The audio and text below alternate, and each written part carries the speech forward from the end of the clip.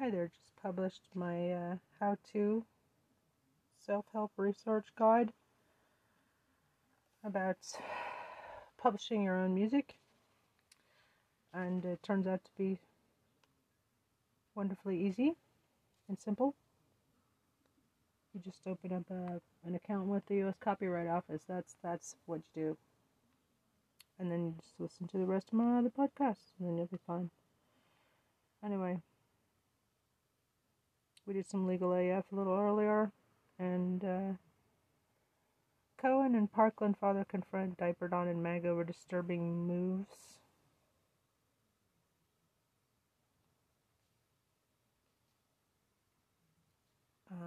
This is other headlines or other YouTube things. Humanity came from the civilization of the Atlanteans in the Arctic, delving to the enigmatic theory that suggests humanity's roots might trace back to an ancient civilization of Atlanteans residing in the Arctic. Okay, so that sounds pretty good. Did you know that there is a hidden message in the ancient Egyptian symbol, the Eye of Horus? Despite existing over 3,500 years ago, the ancient Egyptian... Following the latest scientific achievements, scientists began to unravel the long-standing mystery of the origins of our civilization. This is what we know, the discoveries in the field of geology and paleontology, and the on-site study of folklore of various peoples helped scientists to locate not only the primordial mother country of today's human race, but the original motherland of our ancestors, the Aryans, which were to be referred later as the Russes. The well-known scientist and explorer Kandaiba raises the above and other issues in his books. Kandaiba is also the president of the World Association of Professional Hypnotists. He spent many years exploring various parts of the world, taking part in expeditions across the Atlantic and the Arctic. Eventually, he produced a sensational theory by comparing exhaustive pieces of information. His theory seems capable of defying some dogmas that look firmly implanted in the world of the science. During an expedition in the Atlantic, Kandaiba learned from experience that Atlantis was not located in the part of the ocean quite contrary to the land described by Plato in detail. Unlike other scientists who gave in, Kandaiba continued his quest. He opted to seek the bias in the Vedas, one of the most ancient historical chronicles. Many experts in religious writings are inclined to view the Vedic myths as the oldest and most objective source of information. The sacred Hindu writings are penned in a peculiar poetic manner, which at times makes a snaky line between truth and fantasy disappear. However, there is a direct reference to the primordial motherland of the human race in the Vedas. For example, the sacred book of Rig Veda contains the story of a great civilization that existed 18 million years ago on the continent Oriana. The location of the continent could easily be identified with the help of Hindu sacred writings. According to them, the city of Arka, a capital of the United Empire, was situated beneath the polar star, that is, on the territory of the present-day Arctic. According to the ancient Vedic writings, the first man was called Ori. The name of the first man was used not only for naming both the ancient continent and the Aryans, the prehistoric people. Our ancestors were head and shoulders in achievements in comparison with the ancients. The Aryans professed monotheism. Not unlike the present-day Christians, they accepted the doctrine of the Trinity of the union of three persons, Father, Son, and the Holy Ghost, in one Godhead. Some scientists showed a fair share of skepticism with regard to the writings. They even called them a fake because that philosophy of life resembled the Christian religion a great deal. However, the supporters of the theory were capable of firing back and defend it. The well-known researcher of Slavic mythology and author of numerous books, Asaph, could find evidence to show that all the peoples had a similar concept of the world, yet the ancient faith eroded over the ages. Asaph found evidence after running a comparative analysis of the myth of our direct ancestors. The wooden tablets that were found recently in the territory of present-day Russia constitute irrefutable evidence of monotheism among our ancestors. At the very beginning, our ancestors worshipped Godhead in three hypostates. Other deities came to light later. At the first stage of the myth, they acted as mere assistants to the Creator. The sources of the Slavic wooden tablets are thought to be much older than the Hindu Vedas. Both of them contain information that looks miraculously identical. On the other hand, the slaves could have communicated with the ancient Indians only if the both peoples had shared the motherland. According to the Vedic writings, the ancient civilization populated the whole continent. It was a single state, divided into principalities and governed by a sole ruler. The residence of a ruler was located in the city of Arka, the capital of the empire. It is easy to see where the city was situated by using the celestial map. The city was lying right under the polar star. According to the Vedas, the empire was free from wars and conflicts because the people believed in the god and followed his commandments that were very much akin to those in the Bible. The Orients were building lots of cities all across the land. They had a good knowledge of astronomy and medicine. All temples were Alsaudus' observation. The Orients possessed many other secrets that were lost after the civilization ceased to exist. These days we only have bits and pieces of some moth-eaten legends dating back to prehistoric times. Those legends say about big and mighty ships calling on other parts of the world populated by savages. The ships carried tall strangers who had astronomical and astrological calendars and expertise in pottery and metallurgy. Those were legends about the great civilization of the Atlanteans, which was actually situated in the Arctic. Perhaps some translators are to blame for humankind's great misunderstanding. The translators misled scientists when they wrote Atlantis in lieu of Arctitis. The Vedas have a detailed account of the tragic demise of the Arctic civilization. Legend has it that God advised the high priest of Arca of the incoming destruction of the civilization as the priest was worshipping and the temple on a mountain. It was revealed to the priest that the fertile lands of the empire would be covered with ice. After freezing temperatures superseded the warm climate, the priest relayed the revelation to the people and urged them to move for other parts of the world. But the people ignored God's warning and the priest's requests. The residents of the tiny principalities decided to stay and fight for their life till the end. As a result, many of them were killed by hunger and extremely low temperatures. The Vedas maintain the last people left the Arctic 3 million years ago. The modern geological research contains evidence to confirm the data. In reality, complete icing of the Arctic took place about 3 million years ago. Different peoples of the Arctic region still have numerous stories about the strangers coming from the land stuck in between the ice. The Second American Civil War is going to make the Israel-Hamas conflict look like child's play. And according to my trusted military contacts, growing your own food, preparing those bug-out bags, and stockpiling survival gear is not going to prepare you for what's about to happen. My name's Teddy Daniels. You may have seen me with Tucker Carlson or on several other trusted news sources. I'm a military. Strangers coming from the land stuck in between the ice. There is some evidence of this hypothesis in some Slavic myths. For example, the myth of the winter that lasted several years. Some scientists maintain that myth of the building of the Tower of Babel is nothing else but an account of the collapse of the Arctic civilization. Scientists were fortunate to obtain soil samples at a depth corresponding to some 20 million years. The soil samples extracted from a depth that equaled 18 million years were not only frozen earth, they also contained a few fragments of plants. For example, a piece of grapevine, evidence to support the hypothesis featuring warm and fertile lands in the prehistoric Arctic. Explorers of the Arctic claim it is impossible to find any signs of civilization buried under the layer of ice that is 1 kilometer thick. A new theory was put forth. It featured settlers from the Arctic forming a new civilization. For many years, there was no evidence to prove the theory.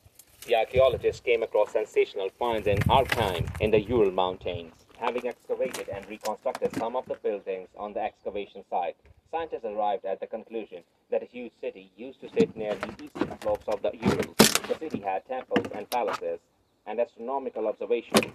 Painstaking comparative analysis on the basis of the Vedic writings enabled scientists to maintain that the city of the Urals was one of the last strongholds of the Aryan civilization. Historians and archaeologists stress the level of knowledge of astronomy and architecture displayed by those who planned and built the city in the mountains. None of the people who lived in the Urals at that time knew much about astronomy and architecture. As for the layout of the city, it resembled very much that of the city of Arca, which lay under the polar star. According to the legends of the Middle East, the prophet Zoroaster came down from the territory of the present-day Urals. The prophet allegedly drew from the bits and pieces of the ancient Vedic doctrines, while devising a new religion that dominated in the Middle East for many years. Archaeologists found out that the residents fled Archaim about 3,500 years ago, the time of the eruption of the Santorin volcano. The Aryans had to run away from the cold weather after the climate in the Urals started to change. The site of the city of Archaim was discovered by Professor Denovic in 1987. It was declared a National Historic Reserve 4 years later. Archaim is one of the few existing monuments that remind us of our distant ancestors.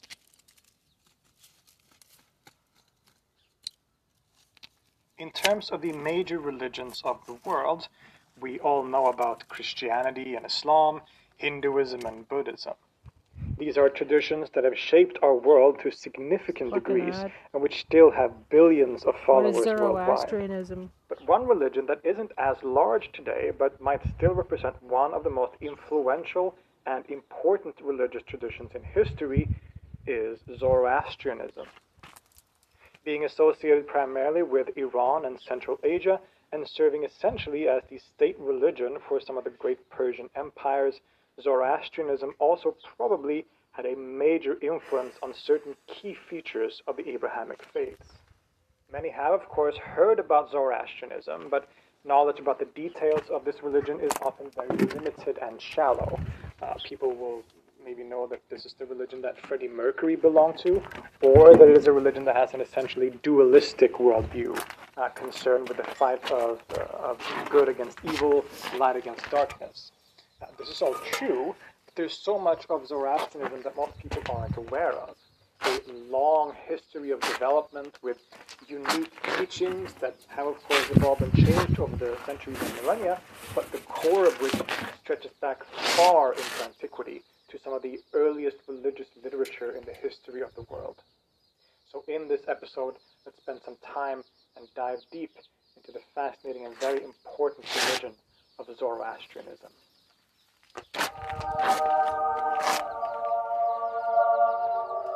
Veteran viewers will perhaps be aware that I have already made an episode like this about Zoroastrianism way back in the very early days of this channel. And while there's not necessarily anything wrong about that episode or anything that I think is bad that I would change necessarily as such, the production value of this channel, the videos here, has significantly increased and gotten better since then. And I feel like an important topic like Zoroastrianism deserves a video that is more pleasing to look at and listen to. Couple that with the fact that both research on this topic generally and my own knowledge of this subject has also significantly increased and developed over the years since that video. So for both of these reasons, I felt that it was necessary, that it was appropriate to do another video about Zoroastrianism that goes even deeper and takes into account all these nuances and new understandings and more complex aspects of its history, development, and teachings. Zoroastrianism is a very old religion. In terms of an organized religion, so to say, it could be considered one of the oldest in the world. And many indeed consider it the first monotheistic religion in history. There are caveats to this, especially the latter statement, as we will see, but for sure it is a tradition that stretches back very far into the past. But for this reason, it has, of course, evolved and changed over the millennia too, giving rise to different and sometimes competing interpretations of its theology, literature, and practices. Most of the text of the Zoroastrian religion was written down or codified for the first time during the Sasanian Empire, around the middle of the first millennium BC or CE, although these texts had been orally transmitted for a long time before that. It is also around this time, probably in relation to this, that some of the core characteristics of the religion's teachings that we are familiar with became more formally organized and established, a kind of quote-unquote orthodoxy, if you will. What I mean to point out with this is that our common understanding of Zoroastrian belief and practice is often primarily based on these developments during the Sasanian Empire, the codified and official teachings that were set down at this particular period in time. Thus, the teachings that had been established by them is the lens through which much older texts and aspects of the religion, such as the Gathas, are interpreted by most people. In any case, the basic features of Zoroastrianism, as most people know it, is that it is some kind of combination between a monotheistic faith with a dualistic cosmology. The worldview of Zoroastrianism is that of a clear cosmological dualism between the forces of good and evil, between light and darkness, often represented by the forces of Ahura Mazda on the one hand and Angra Mainyu on the other, or between Asha and Druj.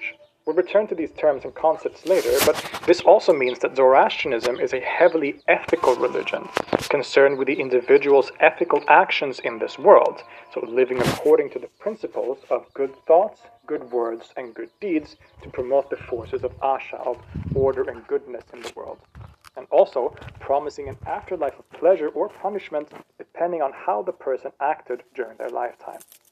These characteristics of the religion are largely true, although some may need to be nuanced a little bit.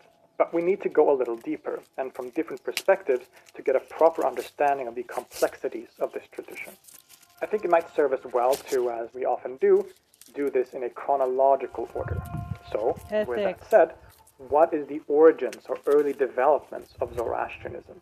Well, at the core of Zoroastrian ritual and belief are a set of writings, a group of poems or songs called the Gathas.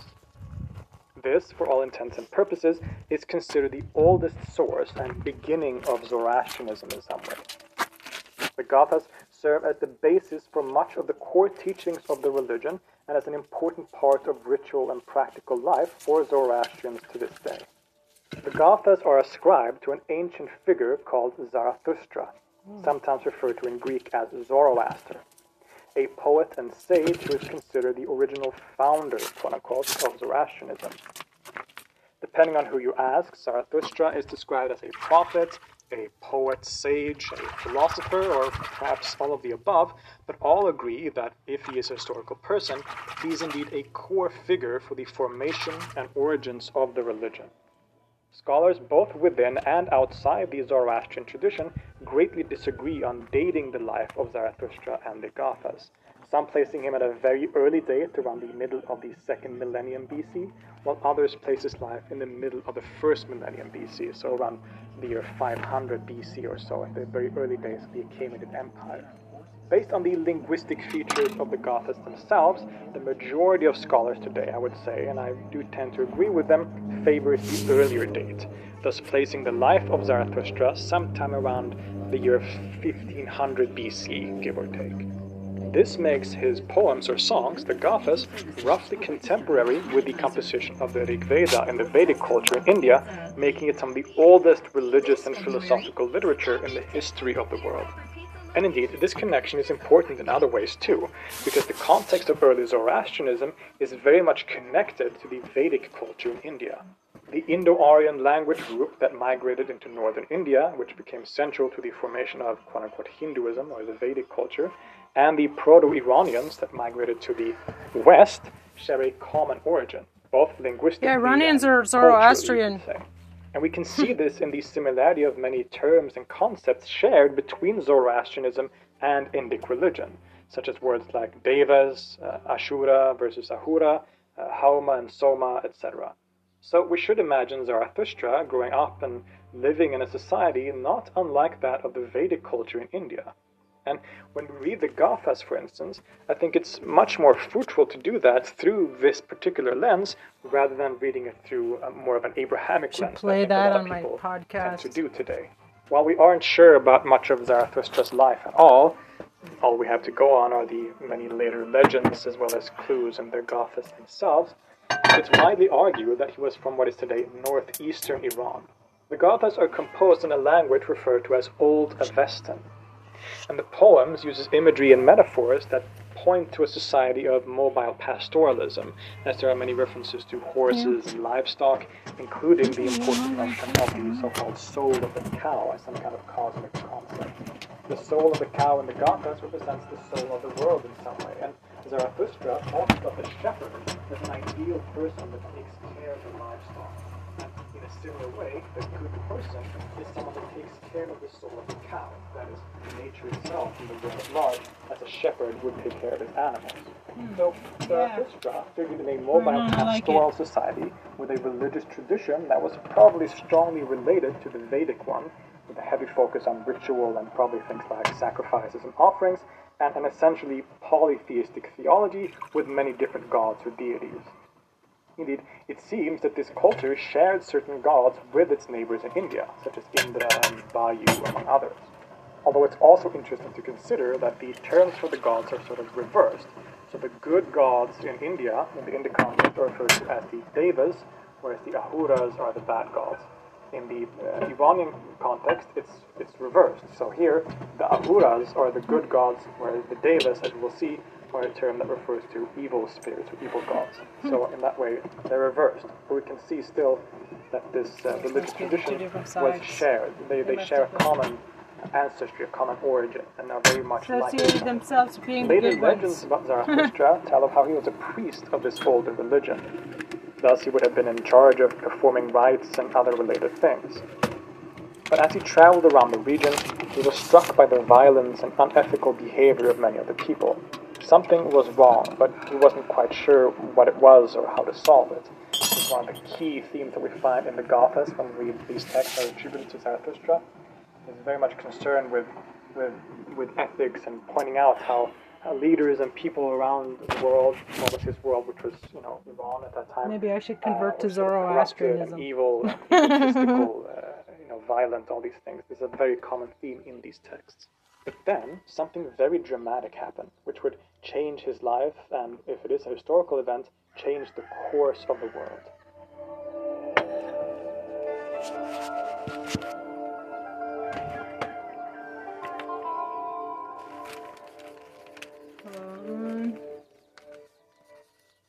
It is at Amica Insurance, we know this isn't a car. It's more than I decided what religion I'd be. It is said that during a spring festival, where he might have been working in his function as priest, he went down to the river to fetch some water. But as he was stepping out of the water, he suddenly had an intense vision of light. Then, a shining being referred to as Vohumana, good purpose, spoke to him. Zarathustra was given a kind of revelation, where the truths about reality and its working was revealed to him just as they are. And at the center of this revelation was a quite radical concept. Rather than the more polytheistic religion that he was taught in, it was revealed to him that there is only one creative absolute force and source in reality, called Ahura Mazda. Ahura Mazda is often translated as the wise Lord or the Lord of Wisdom, and represents one of the key concepts in Zoroastrianism. Ahura Mazda, later often written as Ormazd, is the creative force behind all existence, at least everything good and harmonious in the world. Especially later, Ahura Mazda is often seen as somewhat equivalent to the monotheistic god, the sole creator and sustainer of the world. But it isn't entirely clear just how it should be conceived in these earliest sources. Some translators and scholars today, favoring a more quote-unquote philosophical interpretation of the Gathas and the teachings of Zarathustra, such as Ashk Dalian, who recently published a translation of the Gathas into Swedish, choose to translate Ahura Mazda as something like the high wisdom, thus giving it a more abstract philosophical ring compared to the more theological interpretations of Ahura Mazda as a god in the more conventional sense that seems to have become the norm later on.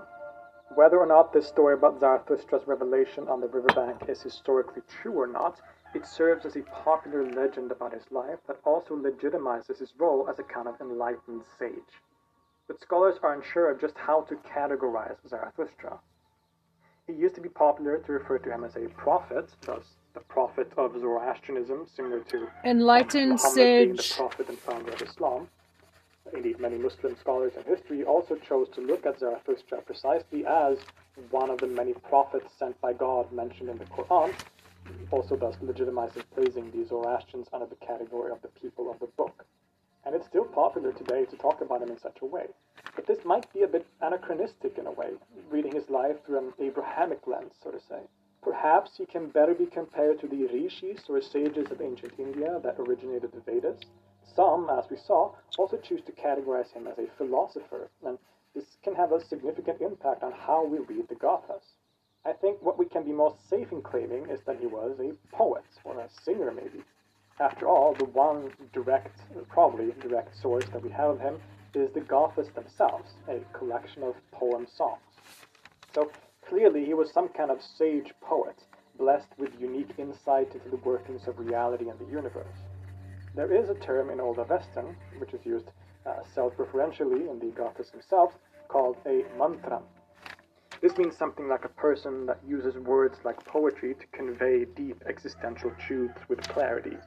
I think this, if anything, is perhaps what we can most surely ascribe to Zarathustra, not least because it is a term that he seemingly uses for himself, too. The insight that Zarathustra was given about reality, whether through the famous story at the riverbank or not, is what he expresses in the Gathas, and which serves as some of the most key aspects of Zoroastrian thought and belief. The Gathas also serve as the core of the wider corpus of Zoroastrian sacred scriptures, known as the Avesta, which, aside from the Gathas, include many other texts, such as the Yashts, or hymns to divine powers, the Vendidas, the Visperad, among many other texts, and these texts are all written in a language group, or groups, known as Old Avestan, which is from roughly 1500 to 1000 BC, and Young Avestan, which is from 1000 BC to around 500 BC. In general, the Zoroastrian scriptures are very varied, and new ones appeared as late as the Islamic period, around the 8th to 9th centuries AD. But the Avesta, the oldest and most important collection of sacred scriptures, which includes the Gathas, make up what we could consider the core of the tradition, and it was only transmitted orally until the first few centuries AD. While we should remember that Zoroastrianism, just like any religion, is a tradition that changed and evolved over the centuries and millennia, so the religion practiced by Darius, the Achaemenid emperor, was quite different in many ways from the religion practiced by the Sasanian empires a few centuries later. Still, if we look at these oldest sources and these texts, we might be able to reconstruct a kind of core set of teachings and characteristics that are true, for the most part at least, across the board for most of Zoroastrian history. So, with this in mind, what can we say about the teachings of Zoroastrianism? I think we can begin by looking at the scriptures themselves. In fact, the very opening of the first Gatha, or song, ascribed to Zarathustra, where he says, quote, "In reverence for him with hands outstretched, at first I entreat you all, O Ahura Mazda, for the actions of support of the Spirit Holy through truth, or Asha, through whom you may gratify the intellect of good thought and the soul of the cow. I approach you with good thought, O Mazda Ahura, so that you may grant me the blessings of the two existences, the material and that of thought, the blessings emanating from truth, with which you can put your supporters in comfort. I extol you as ever before, O truth, Asha, and good thought, Buhomana, and Mazda Ahura, for all of whom right-mindedness increases also unfading power. May you come to my cause for support. Inspired by good thoughts and being a witness for Mazda Ahura, I have in mind one soul for his commendation by my song, as well as the rewards for his actions. For as long as I can and I am able, I shall look out in my search for truth." Already in this opening of the Gathas, recited as a key part of the Zoroastrian liturgy, or yasna, we already have some clues to the key teachings of the religion. First of all, there is only one creative force, or God in reality, Ahura Mazda, the Lord of Wisdom, who is called upon constantly in the text. He is the source of all good, all light, all creation and wisdom. This is why many have referred to Zoroastrianism as essentially monotheistic, or even the first monotheistic religion in the world. But things are also a lot more complicated than that, as we will see. Secondly, what lies at the very core of the Zoroastrian scriptures and teachings is essentially an ethical message. This is the key message that is hammered home again and again. Humans have free will, and there is a very clear idea of right and wrong, of good and evil. Indeed, inherent in this ethical message is a very strong dualism. This is not the mind-body dualism of Descartes, or the horizontal dualism of certain strands of Platonism or, say, Christianity, but rather a vertical dualism. All of created reality is divided into truth and falsehood, into right and wrong, light and darkness. Both of the two worlds mentioned in the quote above, that of material and that of thought, are included in this dualism. So it's not a matter versus spirit situation, as in Christianity, for example. On the one side, there is Asha, a concept meaning truth, or that which is right, real, or things like order and harmony. Asha. This Truth, can be right, compared order. to the Vedic idea Asha. of Rita, or perhaps even Ma'at in ancient Egyptian religion. The creation of Ahura Mazda is essentially good, beautiful, and harmonious. It is perfect because Ahura Mazda himself is perfect and good. Asha, or truth, is the principle of that goodness and order in the world, the way things are supposed to be, according to the wisdom of Ahura Mazda. But on the other side of the coin, there is also Druj, which means the lie or deception. This is the very opposite of Asha, and it is conceived, at least in later Zoroastrianism, as a force that has been introduced to the perfect creation of Ahura Mazda from the outside, so to say. And the human being and all of creation is caught in this place that contains both good, the domain of Ahura Mazda and Asha, and evil, that of Druj and its forces. So our world of creation contains both good and evil, at least in this current state. These forces or concepts are often also personified in different ways, especially as we get into the younger Avesta and later Zoroastrian writings. In the Gathas themselves, it isn't always entirely clear how we should think of these concepts. Some readings by scholars such as John Kellens and the aforementioned Ashkdalen see much of these things as simply psychological and internal concepts and workings within the human person. The creation of Ahura Mazda is essentially good in its totality, but within the human soul there exist inclinations in two directions. On the one hand, there is Spenta Mainu, often translated as beneficent inspiration or beneficent spirit, which leads you to work for the benefit of Asha and goodness, and almost as a kind of faculty of Ahura Mazda. And on the other hand, there is Angra Mainu, the destructive spirit that inclines to evil, deception, and destruction. However this oldest text should be interpreted, later Zoroastrian writings and teachings have a more cosmological perspective on this dualism. Ahura Mazda is the one creator god of the cosmos whose creation is perfect and good.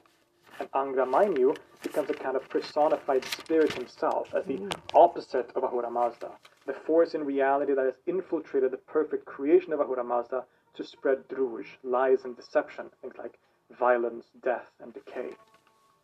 So the world we live in today is one in which both of these forces, Asha and Druj, represented to some degree by Ahura Mazda and Angra Mainyu respectively, are at work simultaneously. And it is our work, our job as human beings, to choose the path of Asha, of truth and order, and to dispel the darkness of Druj from the world.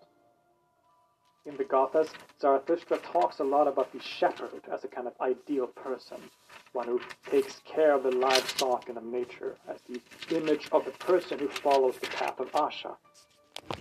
This he compares to people who instead are misled by the devas, the evil gods or deities, to seek power, money, or destroy the world in different ways through violence. So you see what I mean when I say that the Zoroastrian message is an essentially ethical one. This fight between good and evil, between truth and deception, Asha and Druj, is the very core of the religion and the Avestan scriptures. And the human being promotes Asha partly through performing the Zoroastrian rituals, of course, such as the Yasna liturgy or the daily prayers, etc. But on a more personal, practical level, this is done by adhering to the main, you could say, the main mantra or instruction that people are to follow. Humata, Hukta, Svareshta, which means good thoughts, good words, and good deeds. That's just like in Buddhism. It's a pretty neat and simple instruction, but this also, of course, requires knowing what makes up good deeds, for instance, by being able to identify which aspects of the world are part of the good creation of Ahura Mazda and which are the result of Angra Mainyu. So there are certain things in the world that are seen as pure and sacred, such as fire and running water, that must not be defiled in any way. At the same time, there are certain things in the world, like some animals seen as impure or evil. This includes snakes and frogs and things like this. And it is sort of encouraged by knowing what makes up good deeds, for instance, by being able to identify which aspects of the world are part of the good creation of Ahura Mazda action, but Hukta sounds like Husha. However, that means so be it. Varishta. Humata is good thoughts.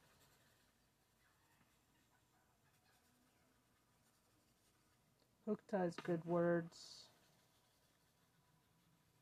Havarishta is good deeds.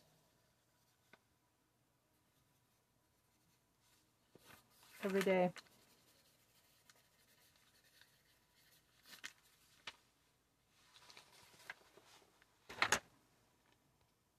This also, of course, requires knowing what makes up good deeds, for instance, by being able to identify which aspects of the world are part of the good creation of Ahura Mazda and which are the result of Angra Mainyu. So there are certain things in the world that are seen as pure and sacred, such as fire and running water, that must not be defiled in any way. At the same time, there are certain things in the world, like some animals seen as impure or evil. This includes snakes and frogs and things like this. And it is sort of encouraged that you are supposed to kill these animals of evil to promote Asha in the world. Really? The goal of the Zoroastrian is thus to live his or her Kill life frogs? in accordance with Asha or truth, to devote themselves to Ahura Mazda, the Lord of Wisdom or High Wisdom, and to worship him and the goodness that he represents in thought, speech, rats? and action.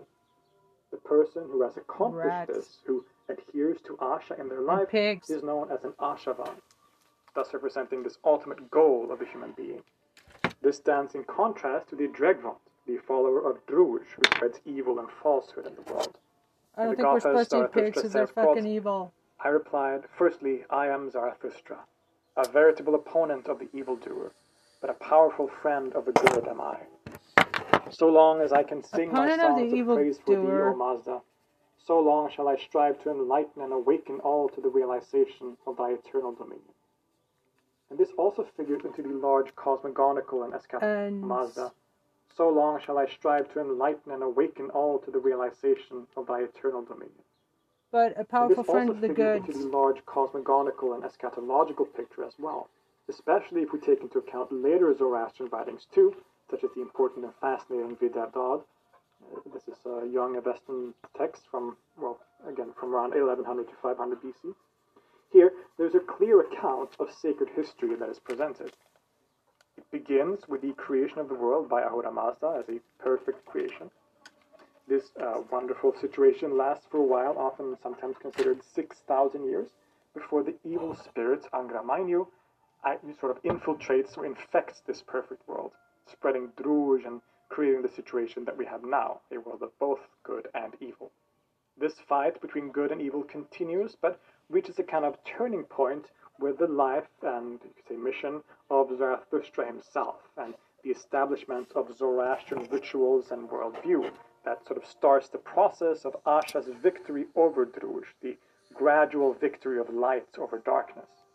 In the end, and connected with the arrival of a savior figure called the Seoshant, the world will be revitalized at last, an event or concept called Freshukareti. This word is connected, as you can probably hear, with the English word fresh. And we can just kind of imagine it as the at last, an event or concept called... Wait. It's like the coming of a what? darkness. In the end, and connected with the arrival of a savior figure called the Seoshant, the world will be revitalized at last, an event or concept called Freshukareti. This word is connected, as you can probably hear, with the English word fresh. And we can just kind of imagine it as the world becoming fresh again. The darkness of Angra Mainyu and Druj finally being dispelled, and the creation of Ahura Mazda once again being able to be what it was from the beginning, a perfect world of harmony and order. At this juncture, the Zoroastrian scriptures also imagine, because of its strongly ethical nature, of course, that the individual human being will also face a kind of retribution here. After the world is redeemed, every human being will be judged based on their actions in life. This was quite unique at this time. Every the idea that our ethical actions affect our afterlife directly, rather than things like status or other features that were more common in other traditions, so including the ancient Iranian religion. The Ashavan, the person who has followed and promoted Asha in their life, will live a pleasant life in the company of Ahura Mazda in this perfect world. Whereas the Dregvant, who promoted deception and evil in the world, he will be punished and face a very unpleasant afterlife in a place called the House of Lies. It is... Look at these humans, just walking past a Wow, chance the to save House nearly of $750. Hey, you! Look, here! Look at this! What It a is cool taught that at this concept. point, the dead person will be forced to walk across a bridge. On the other side is paradise, for all intents and purposes. But on the bottom, below the bridge, is the House of Lies, what can essentially be considered hell. Hell. For the Ashavan, or righteous person, this bridge will be very wide and easy to cross. But for a quote-unquote bad person, the bridge will contract to be as thin as the edge of a blade, making it almost impossible to cross and causing the person to basically inevitably fall down into eternal punishment. Zarathustra says, quote, the Kalpans, priests, and the Kavis, sort of worldly leaders, have tyrannized over humanity. Their evil actions are destructive of life. Verily, the conscience of such a one shall torment his soul. And thus, when they shall come to the bridge of judgment, their abode for endless ages shall be in the house of the lie. For those of you that are familiar with the Abrahamic faiths, a lot of this will, of course, feel right at home, because these features are basically identical to certain eschatological beliefs in religions like, particularly in Islam and Christianity. And we'll return to these similarities and possible connections later on in the episode too. At this point, I think it is also worthwhile to discuss more in detail the theology at play here, because it can be a little complicated. Like we said, Zoroastrianism is often called the first monotheistic religion in the world. And this isn't without reason. Mosaic. Indeed, as we saw, the Gathas and Avestan scriptures consider Ahura Mazda to be the one creator of the world. As far as we consider a god, with a capital G, Ahura Mazda is it, and no one compares with him. But things aren't really this simple and neat, especially if we try to look at it and define monotheism through the lens of the Abrahamic religions and the kind of monotheism that we find in, say, Judaism or Islam. First of all, we have already been introduced to the concept of Angra Mainyu, the evil spirit that stands on the, you could say, the opposite end of Ahura Mazda, as a kind of spirit of darkness and evil. Doesn't this kind of paint the picture of two gods with opposing qualities? The relationship between Angra Mainyu and Ahura Mazda changed according to different theologies and developments across the centuries and millennia, and sometimes they do indeed seem to be equal in some ways, such as with the so-called Zurvanite movement during the Sasanian Empire, when the two basically became seen as two sons of an even higher divine figure called Zurvan, or Time. On the other hand, in the Gathas themselves, one could interpret it in a very different way, where Ahura Mazda is the one god, and Angra Mainyu is only a personification of some other force that exists in creation, either ontologically or simply in the human psyche. Secondly, and this is more confusing, while Ahura Mazda is the one creator god and the highest lord in reality, on his side, we also find other divine forces or concepts, such as the Amesha Spentas and the Yazadas. The Amesha Spentas, the holy immortals, is a concept that we find already in the Gathas themselves, even though this term isn't used there. And here, they appear as certain, you could say, attributes or manifestations. Perhaps, to use philosophical language, you could see them as emanations of Ahura Mazda, that are manifested in the world and in human actions in different ways. The scholar Jenny Rose says, quote, the Gathas introduced the notion that the Ashavan should further certain qualities besides Asha that are associated with promoting the best existence. This leads to the consideration that these may be separate entities, which, along with other abstract forces found in the Gathas, form part of a complex web of interrelationships with Ahura Mazda. So these Amesha Spentas are qualities of Ahura Mazda that should be embodied by the person as part of that goodness and wisdom that make up God and his creation. In the Gathas, there is no set number for these Amesha Spentas, but in later writings they're defined as 7. Asha, or truth, is one of them, as is Spenta Mainyu, which we mentioned earlier, that is translated as beneficent inspiration or beneficent spirit. There is Vogomana, good thought or good purpose. There's Kshatra Vairya, dominion. Armaiti, holy devotion or love. There's Haurvatat, wholeness or perfection. And Ameritat, or immortality. While in the Gathas themselves, these can be read as emanations or aspects of Ahura Mazda in some way, in later periods they often became seen as figures or spirits in themselves. Spenta Mainyu was usually identified outright with Ahura Mazda himself, whereas the rest were often individual divine entities that were also often the object of worship in different ways. Each of them would also be associated with certain aspects of the natural world or other abstract concepts, so that Asha, for instance, was associated with fire, and devotion to this Ameshaspenta Asha was through fire, so to say. This can be a pretty complicated idea and definitely complicates the theology, especially if we're looking for a more strict monotheism in the Abrahamic sense. And furthermore, these Ameshaspentas, and even Ahura Mazda himself, was also seen as part of a wider group of beings called the Yazatas, which literally means those worthy of worship. The Yazatas are divine beings that can be worshipped, and also include other popular divine entities such as Mithra and Anahita, among others. So what's going on here? If there are multiple gods that are worshipped, what role does Ahura Mazda actually play? And can we then actually call this a monotheism? Well, this is pretty complicated, as you can see.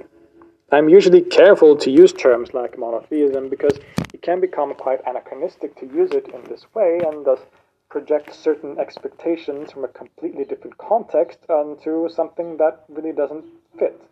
For sure, the Yazatas were the object of worship for Zoroastrians throughout history, but not everyone wants to call them gods necessarily. Some have referred to them as something akin to angels in the Abrahamic situation. Indeed, the term Yazada seems to be used for a wide array of different things, such as everything from healing plants to Fravashis too, a concept that we'll return to later. So Yazadas can mean a broader category of things that are worthy of worship, which can include the natural things, but also the Ameshaspentas, and it can also sometimes even include Ahura Mazda himself, although he is usually sort of considered as above or transcendent of all these other categories. Some might perhaps be tempted to use a term like henotheism to describe it, where multiple gods are recognized as existing, but only one god being exalted and worshipped as the sort of highest god in existence. But again, I think this is a sort of anachronistic way of looking at it. It's kind of to fit something into our preconceived categories and boxes, whereas this is, it's more complicated than that, right? This is a completely different way of looking at the relationship between these different divine beings and how the cosmos functions in that way. I think while it can be helpful to use these terms and to discuss them like we are now, monotheism or henotheism or whatever you want to have it, I think that at the end of the day, the best way to do this is simply to look at it for what it is, right? We look at this as a unique case in itself. The Zoroastrian theology is unique, right? They have this high god, this somewhat monotheistic idea, right? Ahura Mazda is one god, but there are other divine beings too. And it's not like Ahura Mazda is one among the same category of divine beings, and that he is just exalted above the other, as in other henotheisms, perhaps. Ahura Mazda seems to be in a sort of category of his own completely. He is God with a capital G, whereas the others are divine beings, maybe not even gods. Many people will not even want to call them gods. They call them angels or simply divine beings, or in the case of scholars in the textbooks, they will just use the term Yazadas, which I think is pretty wise, right? Because it avoids many of these problems that we run into by using terms like gods or deities. So maybe we should do that too, since we call them for what they are, which is Yazadas, and Ahura Mazda is this sort of own category. I don't know. It's a complicated situation, but I think that's worth keeping in mind all these aspects when we discuss this topic. Like I said, the Yazadas, including the Ameshaspentas, are an integral part of the religion since the earliest period, and significantly nuances our understanding and reminds us not to oversimplify based on our preconceived categories. It should be pointed out also that some have argued that the idea of the Yazadas and the Ameshaspentas, at least as separate entities, is a later invention of the religion that is not present in the Gothas themselves, but that, of course, isn't for us to decide here. What we should remember is that the teachings of the religion, including this topic, changed and evolved over time, making it hard to pin it down into a set doctrine, so to say, at least until much later in history. So, in summary, Zoroastrianism, at least in the Avesta scriptures, teaches that there is a cosmic drama. created reality is a vertical dualism, divided between the two forces. On the one hand, there is Asha, ruled over by the one good god, Ahura Mazda, and represented by his Tamashaspentas and the various Yasadas. And on the other hand, there is Druj, deception, ruled over by Angramainyu and represented by him and the other evil gods or spirits referred to as devas. The role of the human being is to worship Ahura Mazda and to become an Ashavan, one who follows and spreads Asha through ritual action and adhering to the principles of good thoughts, good words, and good deeds.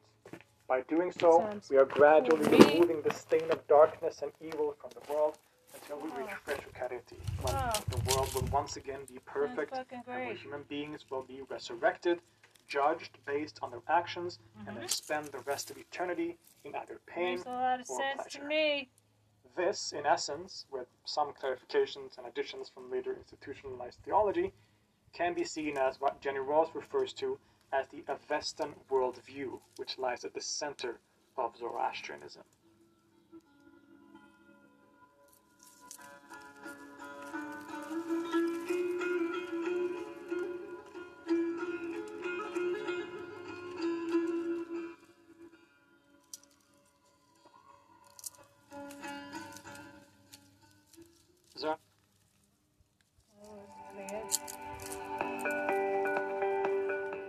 Introducing the FilterSorb Whole House Water Conditioner, a complete home water filtration and conditioning system by Pure Again Water. Propagating bamboo and aloe. Calcium and magnesium are healthy minerals found in your home's water supply. However, when these ions are heated, they can wreak havoc. Zarathustra, the probable author of the Gathas and the founder of Zoroastrianism, proved to be a very influential figure in the history of religion and philosophy, perhaps one of the most significant in all of history. But during his lifetime, this wasn't necessarily the case at all. We find references in the Gathas to the idea that he was shunned and rejected by people of eastern Iran as he traveled around. But he did find one supporter in the ruler Vishtaspa and his queen Utausa, who became his patrons and seemed to have adapted his religious reform. Whatever was the case, when other historical records start showing up around a millennium later, after Zarathustra lived, it becomes clear that his writings and teachings have become very widespread across greater Iran. While we should be careful to think about it as a unified quote-unquote religion as we think of it today, it's clear that some form of developing Zoroastrianism was being practiced by a large swath of the Iranian population and would become central to the great Persian or Iranian empires, such as the Achaemenids, the Parthians, and the Sasanians. So to move on chronologically then, let's talk about the famous Persian Empire, the Achaemenids. Did the Achaemenids practice Zoroastrianism? Well, the short answer is yes. We have to remember, and I hammer this down so much because it is important to remember, that Zoroastrianism was always evolving and changing, and at this relatively early stage, we can't think of Zoroastrianism as a institutionalized religion with clearly delineated doctrines and borders.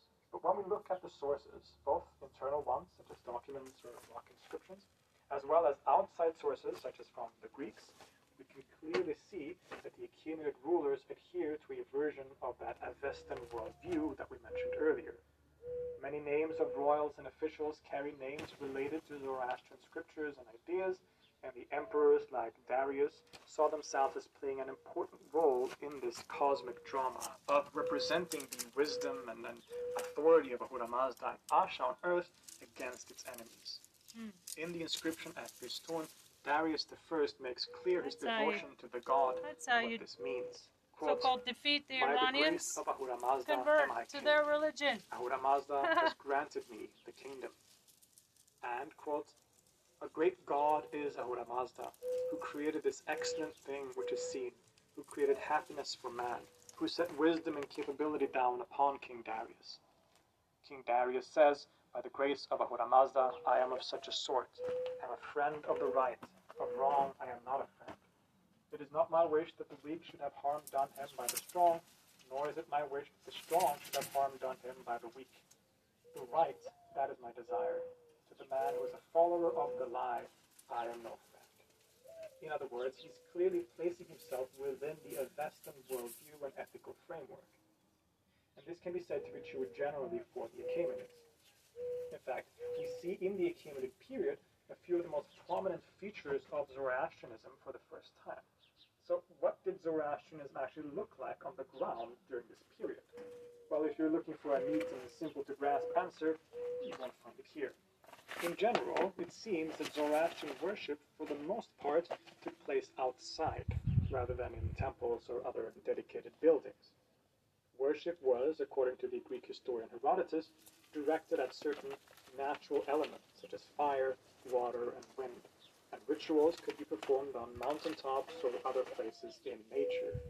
As we saw, Ahura Mazda was still seen as the high god who creates and sustains the universe. But worship on the ground often focused on these other forces in the form of Ameshaspentas or Yazadas, the divine beings worthy of worship and who were associated with natural phenomena. As you probably know, one of the things most strongly associated with Zoroastrianism is a reverence for fire. And this starts to become visible for the first time here in the Achaemenid period, where fire, along with water, seems to have been a particularly strong focus of reverence. Fire, along with water, was seen as pure and represented the light of Ahura Mazda and Asha, a pure expression of that good aspect of the world that we are all to aim for in our lives. Many, including later Muslim critics, have often called Zoroastrians fire worshippers in a derogatory way. This thus needs to be clarified and nuanced. The fire is turned to as a symbol and expression of light, of goodness, and by extension, Ahura Mazda. While we don't find any examples of fire temples in this period, which would become so prominent in later periods, there are examples of sacred fires that were kept perpetually burning as an important part of ritual or worship in some way. Indeed, on rock carvings, one of the most prominent themes is often a three-part image of the king standing in front of a burning fire altar, and above both of them is the famous figure called the Fravashi, which we'll return to later. In other words, two of the most prominent and famous symbols of Zoroastrianism have thus emerged. And this seems to have pointed to a kind of three-part vision of authority in the world. Prominent and standing in front of a burning fire altar, and above both of them is the famous figure called the Fravashi, which we'll return to later. In other words, two of the most prominent and famous symbols of Zoroastrianism have thus emerged. And this seems to have pointed to a kind of three-part vision of authority in the world, right? The king represents Ahura Mazda in the world, his authority, and the sort of spreading of Asha in the world. The fire also represents divinity and light and goodness and Asha in some way. And then the Fravashi above also has a very significant meaning and symbolism, again, which we'll return to later because it's pretty complicated. Sometimes it's thought to represent Ahura Mazda himself, but this isn't entirely sure. But these three sort of symbols were very important at this time, and particularly the latter two, the fire and the Fravashi, has remained sort of key symbols for the religion till this very day. We are pretty sure that fire served a ritual function already at this time, because there are mentions of something called Atarvaksha, or guardians of fire, as some kind of important functionaries in the religion. In general, it is also in the Achaemenid period that we also see the appearance of the main religious experts of Zoroastrianism, what we could call the Zoroastrian priests, which are called magi. These magi would become very famous across the ancient of Zoroastrianism, important functionaries in the religion. In general, it is also in the Achaemenid period that we also see the appearance of the main religious experts of Zoroastrianism, what we could call the Zoroastrian priests, which are called magi. These magi would become very famous across the ancient world, and among other things, magi, that's where they probably show up in the Gospel of Matthew as the three magi or wise men that bring gifts to baby Jesus. It is also from the word magi that we get terms like magic, as these figures became associated outside of Iran with things like astrology and different kinds of, what we would refer to as magic, even if this wasn't always necessarily an accurate association. But the appearance of the magi tell us some important things. We mentioned that, at least in the early Achaemenid period, worship took place outside and was directed at natural forces and the yazadas that were associated with them. Well, these yazaras, or divine beings, really was a key aspect of religious practice in this period. Fire and water were important points of reverence, and these forces were associated with particular divine beings. And the two most popular in this period were Mithra and Anahita. Mithra was associated with the sun, and thus to some degree with fire, even though fire often had a symbolized something even higher.